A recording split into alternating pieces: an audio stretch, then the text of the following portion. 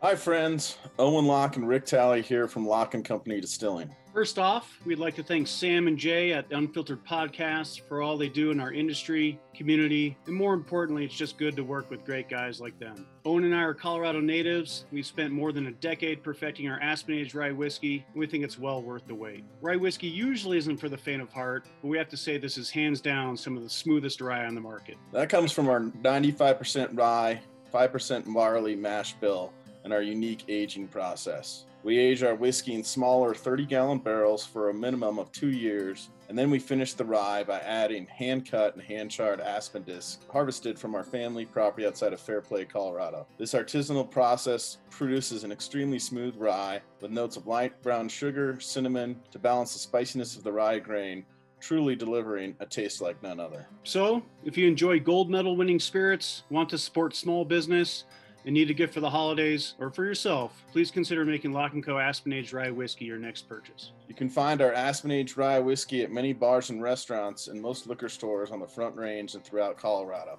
Check us out at lockandcodistilling.com. That's LOCKE at lockandcodistilling.com. Cheers from Rick and Owen.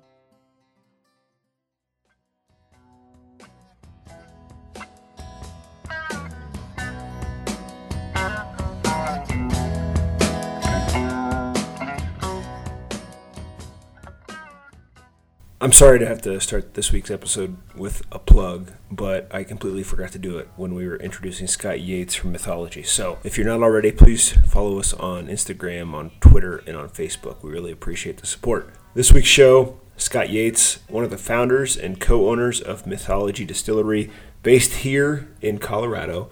You've seen their bottles. They have some beautiful artwork. You'll see them on shelves, and it's really, really cool. We'll get into how that artwork came to be. Some of the names that pop up will sound familiar. Jay was fantastic in this one. He helped me get through the episode while my youngest daughter was screaming. So many thanks to Jay, my old buddy and co-host.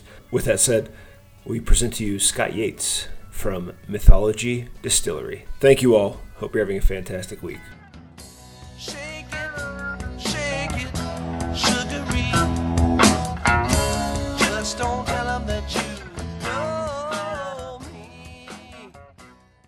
John is what the police and my mother call me.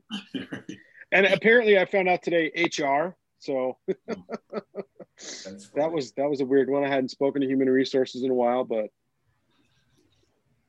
anyway, so you're in Steamboat.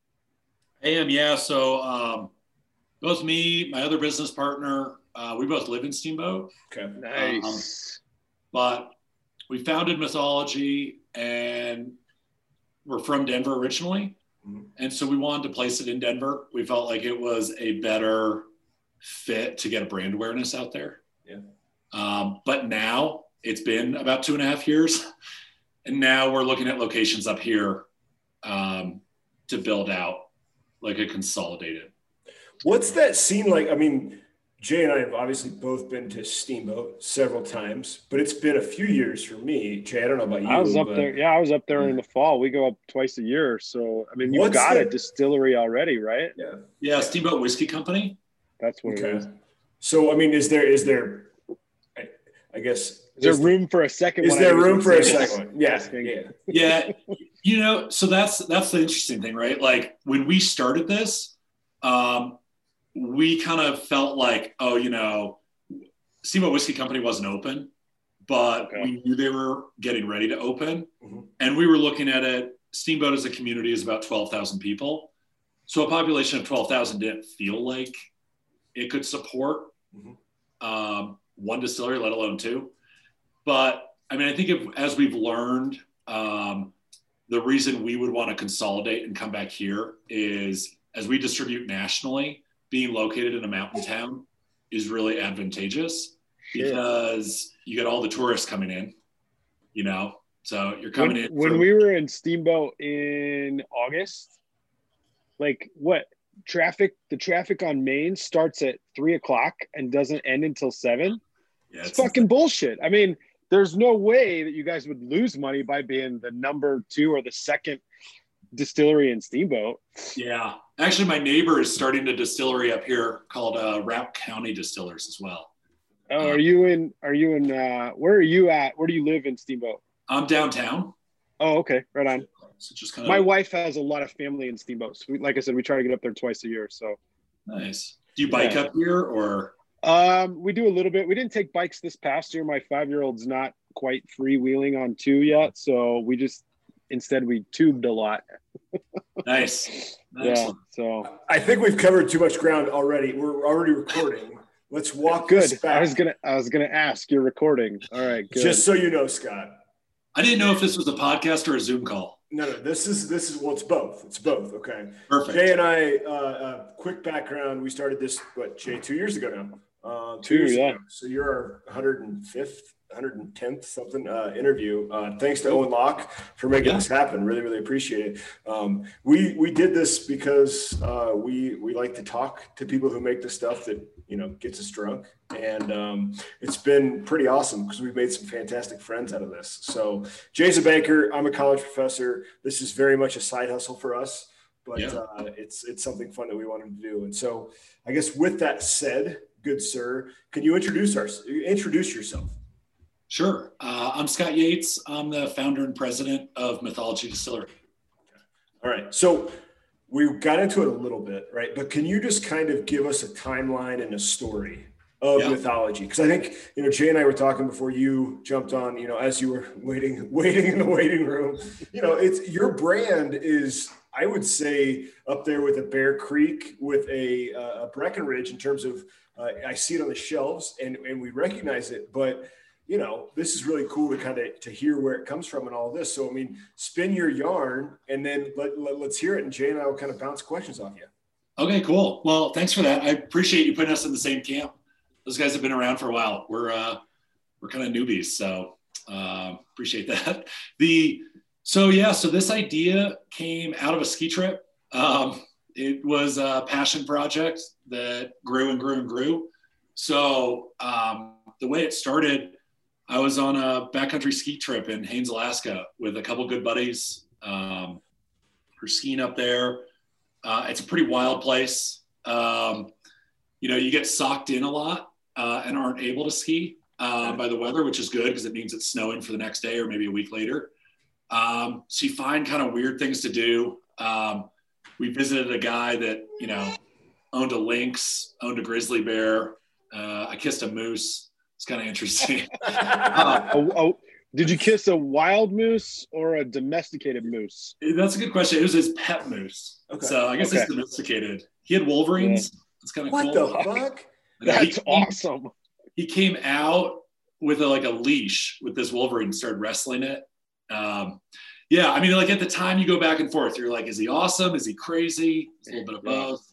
But that experience up there influenced some of our designs and why we have the half animal, half human on our design. I'll kind of go into that. But really what it was, right, is, we're up there, we're skiing, it's pretty gnarly, we're having a great time, we're higher than life. And there's a small distillery up in Haines, Alaska. And we ended up in there, you're kind of packed in, very non-COVID friendly kind of place, right? And you're drinking whiskey, and you're next to, a pro skier, a pro snowboarder, and then there's us, and you're just feeling higher than life, and you're just sharing stories about, the runs that you took that day, or some line that you went down, or holy shit, Scott fell, and it was pretty gnarly. And so we did that pretty much every night. And so that kind of paints a picture. But it was one of those things where we have friends that have owned breweries, we love breweries. But we really felt like we're into adventure, we're into travel. A lot of times we get back, we tell stories over a glass of whiskey. Yeah. Maybe we have a cocktail. We're pretty simplistic, maybe a gin and tonic, but mainly drinking whiskey. And I think just being in that element, your adrenaline's going the whole time. You're sharing these really extreme, fun adrenaline rush stories, and you're drinking whiskey, and then you're seeing the distillation equipment. I'm kind of an equipment nerd a little bit when it just comes to the engineering side. Mm-hmm. And so it just kind of sparked in me hey, I love craft beer. I love craft spirits. I don't know a lot about it. So I got back, At the time, I was running a real estate development company that was mine in Denver, developing affordable housing. I'd been doing that for 10 years. I didn't want to get out of it. I just was following this passion, going to distilleries. You know, you mentioned Bear Creek. I must have gone in there 3 or 4 times, just kind of checking it out, talking to them. And I eventually kind of settled on this fact of like, I really wanted to create a brand that represented what we were experiencing. Something that you're telling stories with your friends and you want to drink a really good whiskey or you want to drink a good gin. And you want that brand to invoke that conversation as well. So how much, I mean, obviously you're alluding to it. It's laid out in the story you just told. How important is friendship, in particular, you know, man friendship, to this, because I think Jay and we talked about this and we kind of go everywhere on this show. So that's why I bring this up. But yeah. I just miss drinking beer with Jay, you know, in person and hanging out and doing all that and sharing stories about, you know, the times that our, you know, kids fell off the fucking swing or something. Right. Yeah. Yeah. So I get that. But I mean, how much is that a part of not just your story, but I guess the identity of Mythology even now? It's huge. I mean, everything about what we do is like grabbing Mythology and having a drink with your friends. Okay. You know, like, as you mentioned, like it's rooted. Some of my best friends are, you know, met at festivals, you know, and we're engaging, we're having drinks together, or it's going mountain bike riding or skiing and then coming back to the truck and having a drink together and engaging. Like, so it just continues. And now we have a brand that's our own that we can grab and feel like it's just a part of it. Like it's very cohesive. So what I just had this. Go ahead. Sorry, Jay. No, you're good. I was just going to say, I just had this conversation with a colleague on Friday. I'm an atypical banker, to put it mildly, but I actually focus specifically in outdoor sports industries and food and beverage, beer being really the big one. And this colleague of mine was like, "Why is this your specialty?" And I said, "Frankly, the people are cooler." They're easier to deal with, and it's more fun, right? Like if you're going to, you know, being a banker is like the furthest thing from fun. So why not make it fun and at least pick the clients that you want to work with? But what I was trying to explain to this guy in the long run was the intersection between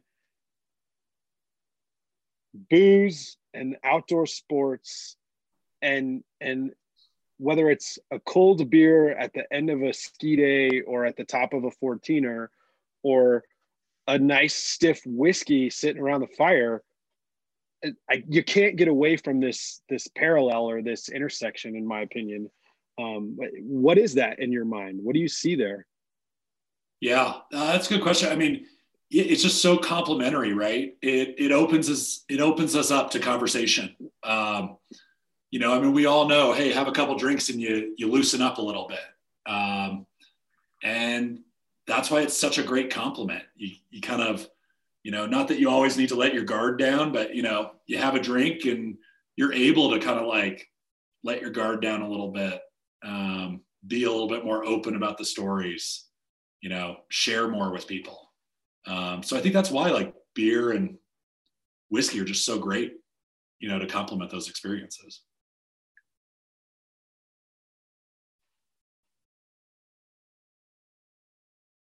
Uh-oh.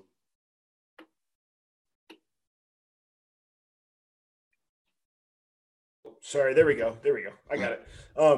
How much of that, you know, commercial development job and the Mythology job have meshed in the years since, in the sense that, you know, are you still buttoned up on that side of your life and this is kind of just mixing with it, or how does that work now? How do you balance those things? Yeah. So on one side, commercial real estate helped me, and my development experience helped me tremendously with being able to open the distillery. Okay. Opening a distillery, building code, fire code, licensing, working with the government. You know, I was winning and selling tax credits to fund projects. So I was very familiar with government programs. So when it came to the TTB or state licensing, it was like I'm already accustomed to regulation and following that.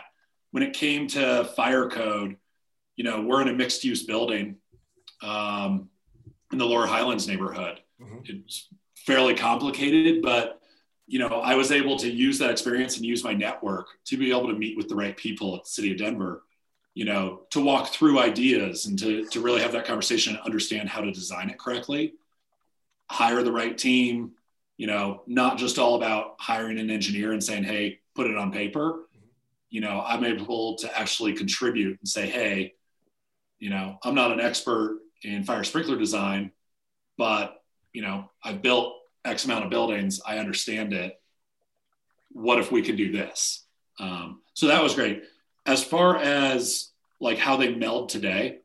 So I developed affordable housing. I was primarily a developer where I developed for different ownership groups. I still retain some ownership of a couple of properties.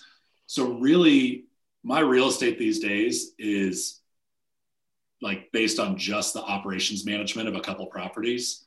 I've gone pretty much all in on the distillery. So, I mean, that's been pretty fun. That, you know, to Jay's point, it's like, that light's kind of bad. To Jay's point, it's just fun, right? Like, I don't know if you guys know many real estate developers. I do. I don't mean to stereotype, but it's not necessarily my crowd. There's a lot of good people in the business, but I was a little bit of an outsider, and now I enter the distillery world, and it's like, these are my people, you know? How did you get into commercial real estate development then? Just out of curiosity. I got into real estate. Real estate was my career. I spent 15 years in it. Worked for a big institutional developer based out of Dallas for a while, developed anything from hotels to land, office to industrial across the country initially. And I was just kind of a low guy on the totem pole. But then I worked for a company called Coble and Company based in Denver. Great family, worked for them, did some development management for them. And in the recession of 2008, 2009, we got into affordable housing. And after building my first project with them, I just found, hey, here's an opportunity. It was something I really believed in, something I felt passionate about, developing 50 to 100 units of affordable housing for workforce housing. And I love doing it. So in the span that I ran my own company, I developed 6 affordable housing projects, about 500 total units. And it was great. Absolutely loved it. Just turns out I have a passion for whiskey more. It's slightly higher. It was slightly, yeah, just, you know, dealing with the bureaucratic side of everything, you know, running this company and growing it is a little bit less bureaucratic, which makes for a lot more enjoyable days. Was there a point in your life that you knew you had that entrepreneurial thread running through you? Or was this something that you kind of just discovered with the housing and with the whiskey? Yeah, you know, I think it was just through real estate. I think real estate in itself, especially development, is so entrepreneurial. Each project that you develop is really starting your own company. You know, it's going out, it's having a vision. Okay, I'm going to go build this in that spot, working with the community, finding new investors, finding lenders, you know, putting a team together. So I kind of felt like almost every project I developed was its own company in itself. So then transitioning to starting the distillery, very different, but kind of like followed that entrepreneurial thread. Tell us now, I guess, let's go back 10 minutes. All right, you're drinking whiskey, you're hanging out in Alaska. How in the fuck did you get from there, right, to actually having stuff on the shelf? Yeah. So in large part because of going to a lot of Colorado distilleries and enjoying the product, right? And, you know, so going out, experiencing it and saying, okay, I really enjoy this. Like, wouldn't this be fun if we did it? So I convinced my 2 friends that I was there with that we should start a distillery. You know, started with, hey, this is really fun, you know, drinking with you guys, sharing stories. I like equipment, to like, let's do this.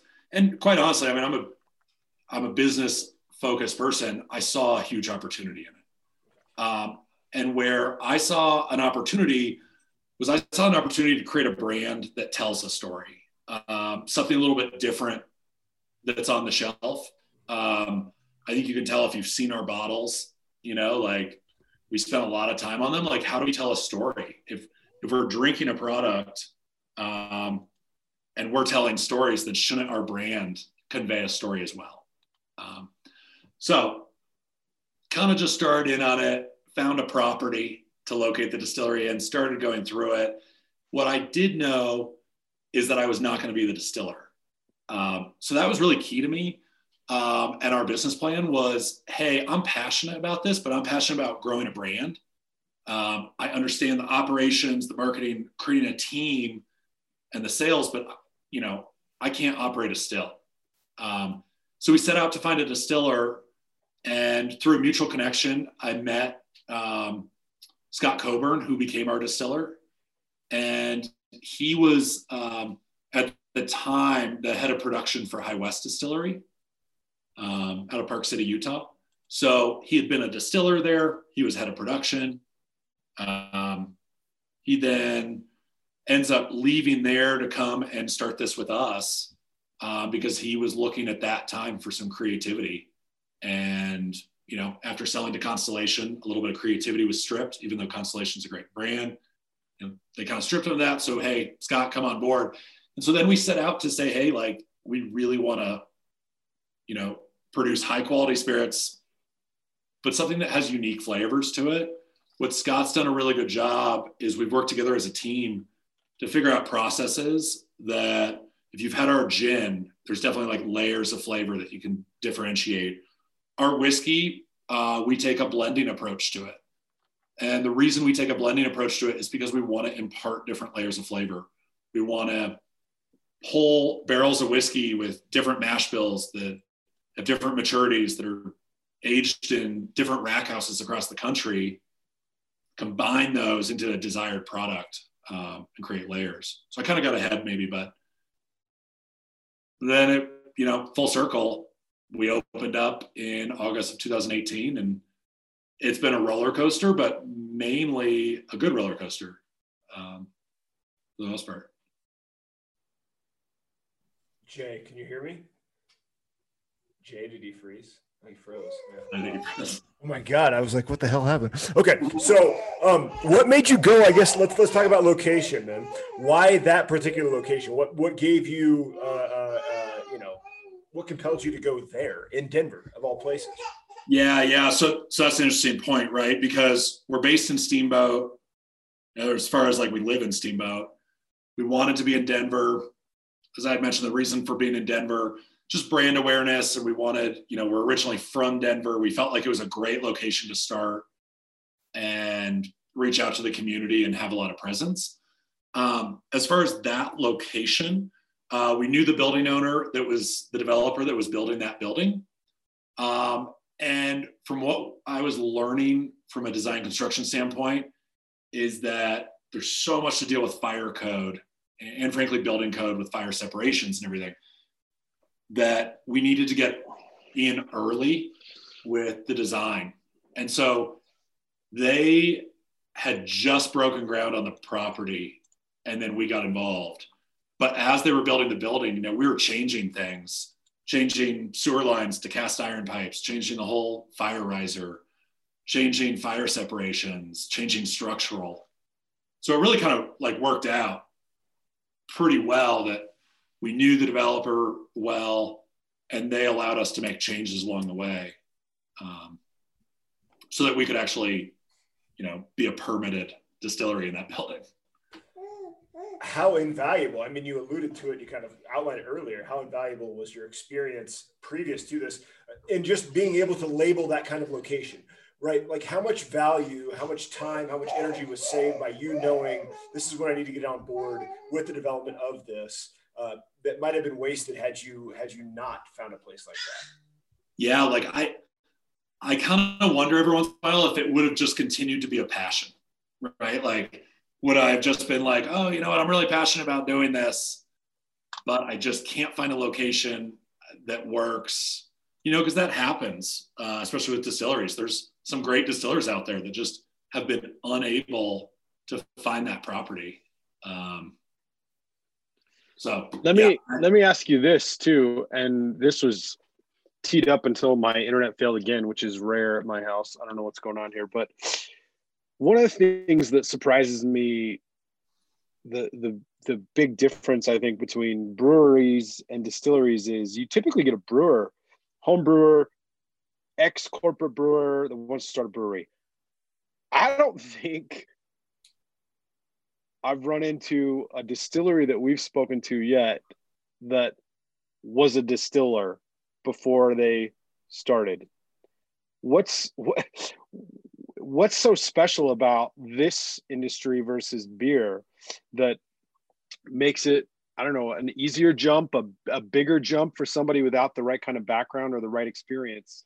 And one of the things I pointed out to Sam that strikes me is you keep, and not in a bad way, but you keep talking about you wanted to create a brand.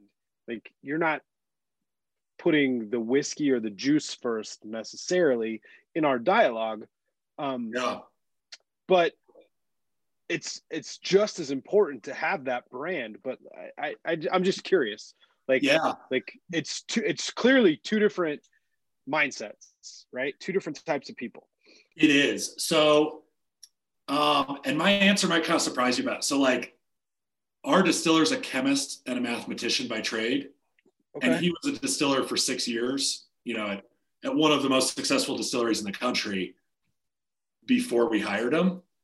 And so our view is actually that, like, because of that experience, that knowledge, that science background, he's an exceptional distiller, and the product he puts out is exceptional. It's very calculated, and that's how we're able to impart these different layers of flavor and, like, really understand how the equipment distills out, how we move the distillate through the columns and then cut it.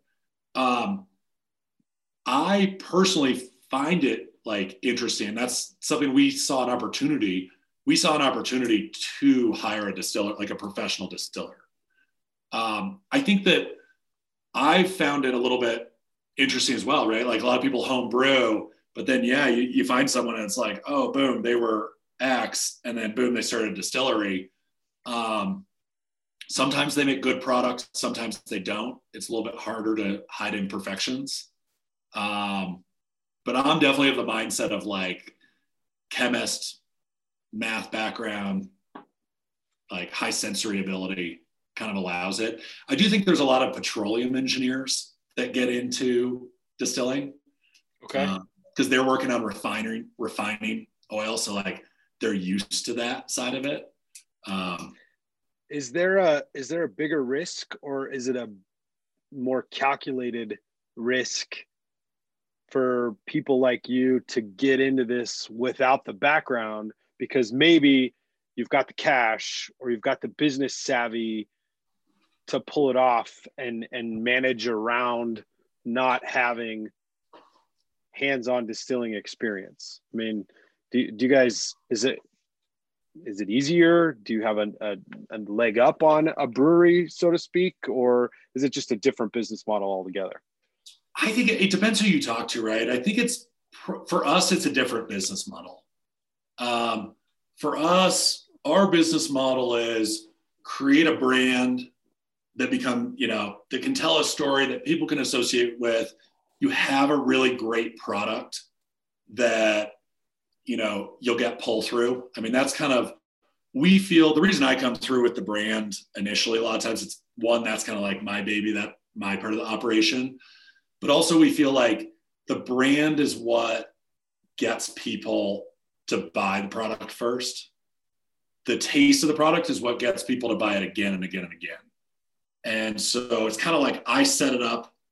Okay, I set up the customer. Now it's my production team's responsibility. Create a good product. Now it's on the other guy. Right. And I think they've done an exceptional job, because that's where we have really thrived, that, like, our pull through has done really well, and it's allowed us to just grow significantly with distribution. So let's talk about brand then. I mean, you've obviously nailed it, right? Like, cruising through your website here, looking at these bottles, and they are sexy as fuck. And they tell a little bit of a story, right? Yeah. But they make you want to really hear or figure out what the rest of the story is. Yeah. And the rest of the story is meant to be, who's drinking it. I like it. It's, hey, like, here's a story. Here's a conversation starter, right? Discover your spirit animal. We felt, that's obviously a great play on spirits, but we felt like that's just great, right? We have a lot of people, they pick up a bottle. Next thing you know, they're talking about, hey, what's your spirit animal? They have a conversation about it. Something we do on the back of the bottle. It's a little tongue in cheek, but we create a story that's made up of the two characters on the front. So if it's the whiskey, it's the mountain guy with the badger, and it's a story about what brings them together. The reason it's a little tongue in cheek is that when I was doing research on other distilleries and craft distilleries, there's always the story of someone's great grandfather that has a recipe. And I was like, these stories are bullshit. So I was like, let's just create our own. It's like the Capone whiskey that my buddy gave me years ago. And he's like, this is Al Capone's recipe, or this is what Al Capone drank. And I was like, oh, this tastes like shit. And then I read a story like 15 years later that it's all fucking distilled in one place and they just slap a label on it. So yeah, at some point, you're right. Some of it is just. Exactly. I mean, some of them are great, right? But yeah, some of the stories are great. I'd laugh at a couple of them. So I was like, let's just make up our own bullshit story, but it's like so out there, people know it's fake. And forgive me, I haven't read the stories, but the artwork is insane. I mean, it is so good. And the one that really jumps off the page for me is the rum. We see a lot of these mountain people in Colorado, and maybe that's what it is. But the pirate and the parrot are just, it's fucking perfect. You like that? Yeah. So like there's a group called Moxie Sozo that's our illustrator agency up in Boulder, like killer agency. I can't thank them enough for taking a little bit what was inside our head, then making it a little bit even more wacky and putting it on paper.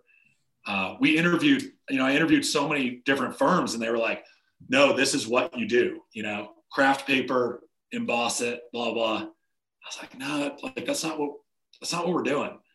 And then I go to Moxie Sozo's office, and there's like a mannequin hanging from the ceiling, and who knows what else in the office. I'm like, this is our group.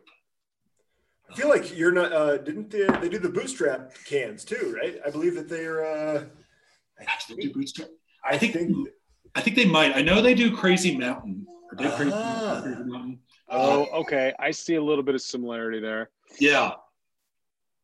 Yeah. Okay, so sorry, my kid Jay, you might have to take the lead on this because my wife is late and my youngest one is screaming at me. So as you can for a lady that works from home, I don't understand how she can be late. No, she had to coach skating at DCC. So yeah, that's all right. Yeah. Mute that shit. I don't know where he was going, but I mean,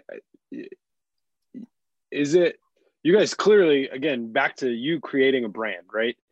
You had a vision, you had a plan, and obviously some of that comes from your, housing development or your real estate development days. You know what you're getting into, you know what you want. But was it difficult with Moxie Sozo to get them on board, or they bought it hook, line, and sinker? That was the great thing, right? That like of anyone we met with, they just got it immediately. And it was like, they were always 4 steps ahead. Like initially it was like, we didn't know it was half animal, half human. It was more like, we met this guy, he had a pet Wolverine. We have to incorporate that, and then we're telling them the story and it's funny. And then all of a sudden, they come up with this idea. What if it's half human, half animal? And you're like, oh, that's pretty cool. That's awesome. And I mean, one of the most fun parts, right, is that each time we come out with a new product, we get to design something new. We try to pull from not necessarily like people we know, but like stories or, some inspiration. The Feather Jester rum. So that one is kind of a combination because it's a pirate and then it's a parrot. Obviously that goes well with rum, but it's kind of loosely based on me and one of the other founders, my friend, my wife, some of our other friends. We went down to Panama. We jumped on this sailboat, just kind of met this guy online, jumped on his sailboat. And I mean, he kind of was a pirate. That's how horror movies start. Yeah, right. But like a good pirate. I don't know. Captain Ron. Captain Ron. He didn't have a hook for a hand. He was more like Captain Ron. Okay. Drank a ton of rum. And we just drank and partied the whole time in the San Blas, like south of Panama. It was super fun. But like we were like, we got to put kind of like a pirate on there because of that. And then the parrot obviously went kind of hand in hand with that. Hand in hand, yeah. So the variety of juice that you guys are splashing us on the website with and that's available on the shelves is pretty varied. I guess that's the reason for the word variety. We get, not to compare again, right? But we get some distilleries that are whiskey. Yep. Or Irish pot stilled XYZ only, right? Yeah. Tell me what. And then we get, tell me, which Great. Don't get me wrong, love those guys.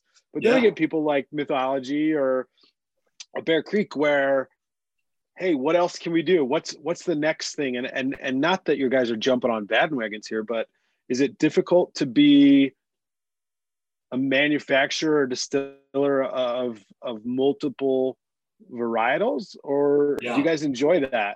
So it's a great question. So yes, it is really hard. It's fun, but you've kind of caught us at this in-between time.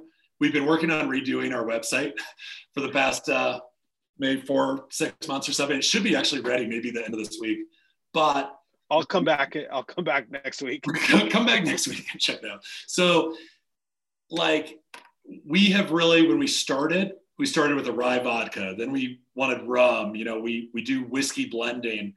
And we started doing gin. And, when we started this, like, we're whiskey drinkers and gin drinkers. I'm a pretty heavy gin drinker. So, like, those are our passions. And as we develop those products, those are what we started veering towards. And it was also what we found our customer base was veering towards. Our rye vodka is exceptional. It goes great in a martini. It's won best vodka in the world, best vodka in the United States, best vodka in Colorado. It's great, but it's really unique. And rum is kind of the same. It's really unique and it's great. We decided last summer as a company, let's really hone in. Let's become more of a whiskey and gin distillery. And then these other products become more specialty. So we're really whiskey. We have our bourbon. We have our American whiskey. We do our Syrah finished whiskey, which is our American whiskey finished in fresh Syrah wine barrels. Gives up this big blackberry fruit. It's absolutely delicious. This year, we'll be rolling out this new single barrel program, which is all finishing our bourbon and American whiskey in different barrels from port to rum to brandy. And then gin. So we have our Needle Pig gin, which is our staple product. And then we have our Forager's gin. And that we produce in partnership with the Denver Botanic Gardens. They harvest botanicals for us. We use those botanicals, lemon, verbena, elderflower, chamomile. We use them, we produce a gin. Last year, we made about 500 cases. We released it in June. Sold out incredibly fast, about 6 weeks. So this year we're going with a little bit more. We're excited for that. So it's kind of like, we got our gins that we distill, our whiskeys that we blend, and then our specialty spirits as we move forward. Once you had the brand figured out, like what has happened now? I guess since you had the bottles made, since you had the artwork made, what are you doing in terms of marketing, brand awareness that has allowed you to expand in the way that I think Jay and I have talked about? Yeah. So, I mean, we've refined our sales team. We self-distribute. And, we have a sales team in Colorado that self-distributes. It's a lot of work, but we feel like we want to control 100% of the brand message. So I think that's part of it, that, we're not jumping right into a distributor relationship. That might be something in the future. But right now we want to create that brand to be out there so that we're working with accounts. If they want to come to the distillery, come on over to the distillery, check it out. Tim, our sales associate, he helps with managing the bottling line. He can go in and be like, I package all of these. So we feel like that helps quite a bit. Other than that, these partnerships, the Denver Botanic Gardens partnership is huge. What I left out, which is a pretty critical part, we give back to them. So last year we donated $9,000 back to the Denver Botanic Gardens. And we think that's important, that we're not just collecting some botanicals from them, making it and saying, Denver Botanic Gardens is great. Instead, we're saying, hey, we want to give back to this great organization that was able to give to us. So I think those type of partnerships, our cocktail bar has definitely helped. Our mixologists do a great job of making a lot of spirit forward cocktails, but also making some like really fun experiential cocktails, ones that, become spicier as the ice melts, or they change color, or buzz buttons, like we want the cocktails to tell a story as well. Was that a pretty clear tool, I suppose, that you wanted to use? Like, did you know that you wanted to have that kind of, place where mixology would be a key part of the brand, or did that come after the location? Yeah, so that was part of it. And that's why we opened in the Lower Highlands neighborhood. I feel like, people want to find out about who you are, your front door, right? And so I just felt like, hey, we needed to create a really good educational front door. Okay. We give distillery tour, COVID's kind of messed that up a little bit, but typically we give distillery tours, several a night. We give free tasters of our spirits. We take that customer is always right to kind of the 10th degree of just like, hey, we want to figure out, come in here. This is a great environment. Check it out. Taste our spirits, try some cocktails, and have a great experience, because we view those customers as being like long-term purchasing from our retail accounts. We become their martini gin, or we become their nightly, finger or two finger of whiskey. Are you, as you guys, go Jay, you're good. As you guys continue to kind of target Steamboat, then does the Denver presence, the Denver cocktail bar, how integral is that for you guys to maintain success? Yeah, so we think it's really critical. So we will, what we think is important, like going into a mixed use building was really hard, right? We can't have all of our barrels are not there. I was going to ask if you aged on premises. Yeah, so we have a 5,000 square foot second production facility that people don't really see. Yeah. And that is where, we do all of our proofing down of spirits, barrel aging, packaging, warehousing. And so our goal is to consolidate the two operations. One, it's just good for our culture to have everyone working in the same building. Yeah. Two, it's a better experience for the consumer to be like, oh, cool. Like everyone wants to see barrels aging. So if they come in our distillery now, they see the fermentation tanks, the mash tun, the still, but they don't see all the barrels aging. They're like, where is it? We're like, well, we have 400 barrels aging in our rack house. It's not like really a public place yet. So that's why, hey, consolidate it. But to your question, we'll always remain with an operation in Denver. So I think we'd like to, like, as we grow, have like a consolidated location in the mountains, but then have a cocktail bar by Mythology in Denver. Elsewhere. Gotcha. But with the long-term goal of the actual distilling and rack house being in Steamboat, not to give away too much of the master plan here, but I think we'd love to do that. we've kind of come full circle on it, where we've just said, hey, like our company and who we are, we're mountain people. And I love Denver. I grew up there, and my other two partners are from there as well. But it's one of those things, it's hard to sit there and say, hey, we're, this is who we are, yet we're not really like there. Yeah. What does, let me ask you as we kind of wrap things up, what's 2021 look like for you, Scott? What are the plans with you and the partners? What are you thinking? Obviously, COVID is changing some plans, but I mean, there's a light at the end of the tunnel. It's a long ways away, but we're seeing it. What are you expecting at least the second half of 21? Yeah, for sure. So we're really excited for this year. Last year, we built out the second production facility, improved our processes so that we could produce more. Mm-hmm. We have now narrowed down our product line to these whiskeys and gins. In 2 years, we've been named Top Colorado Distillery by 5280 2 years in a row. We've won 60 medals, including a double gold at San Francisco for our whiskey. So we feel like we've prepared ourselves to say, hey, we got the brand, we got a really good product, we love our customer base, let's expand. So we're in process of hiring a national sales director, and we're expanding distribution to Arizona, South Carolina, Wisconsin, and Minnesota this year. Okay. On top of, where are you guys at? I see that you've got a Montana Colorado sales rep. Montana. Yeah.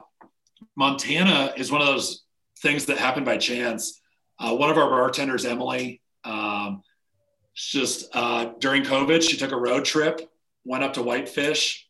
She's originally from there, came back, told me, hey, I want to move back to Whitefish. I think we'd do really well there. And kind of next thing, I loved it, because she was a part of the team, and we were able to keep her, and she moved back up to Montana, and she's now killing it up there, doing a really good job. Pretty serendipitous. Awesome. That's pretty cool. It's cool. And it gives us an opportunity to go to Montana, which is great. I was going to say, which came first, right? Yeah, for sure. Yeah, the trip, and then you were distributing, or wait, we were distributing, so now we have to go to Montana. Yeah, sales meeting. We went up to Whitefish this summer it wasn't really summer, but fall in September. Okay. And, I checked it out. I had not been up there before. I've been to other parts of Montana, but I was like, God, Whitefish is amazing, Yeah, Whitefish is cool. She's like, see, and, I thought we were going to take a couple months to prepare for it. Next thing I know, she just moved and we did it. Well, let me ask you. A U-Haul full of booze. That's funny. Sorry. Before, I forget this train of thought. We don't get to ask people this question very often because expansion and growth is not necessarily something that, the local craft brewery really has to worry about. How much of a headache have you had to deal with over the last 6 months? Not just with COVID, obviously, but with these plans to expand to a much larger market. Like what does that look like as a business person? Yeah. So like one positive of COVID is it allowed me to slow down. Okay. So, before the shutdown, let's go back to like last March. Okay. I was like, hey, we're expanding to California. For some reason, I just had California on my mind. Mm-hmm. Like, we're expanding to California. We'll expand to a couple other markets. We'll do it this summer. Okay. And we didn't have our new production facility fully built out. Our processes weren't in place. The shutdown occurred. Mm-hmm. And it frankly allowed me to take a step back and say, I can't go to California right now. Let's rethink this. Okay. And it ended up being really beneficial because we could spend all of 2020 growing Colorado and really focusing on like all our relationships in Colorado and growing those, setting up Colorado for success for the future, setting up our processes for the future, and also realizing that a market like California, they could wipe you out of all your product if you're successful. Yeah.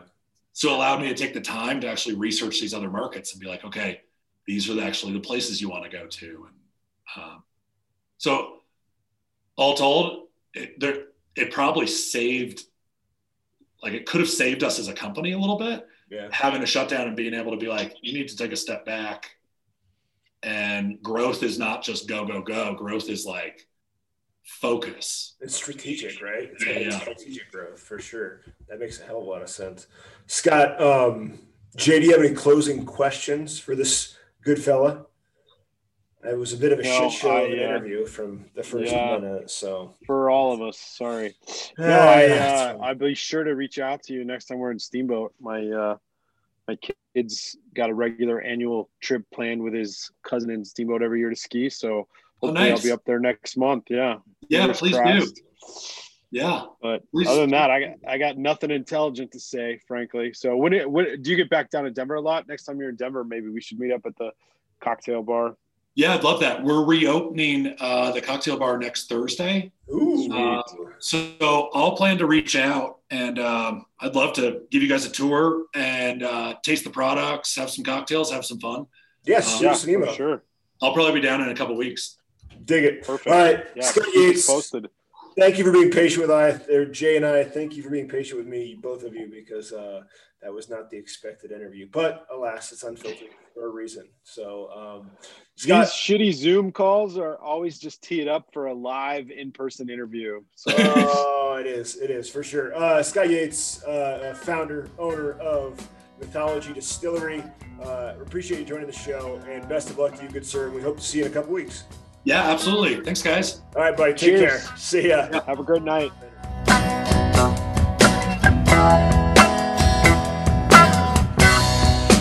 When they come to take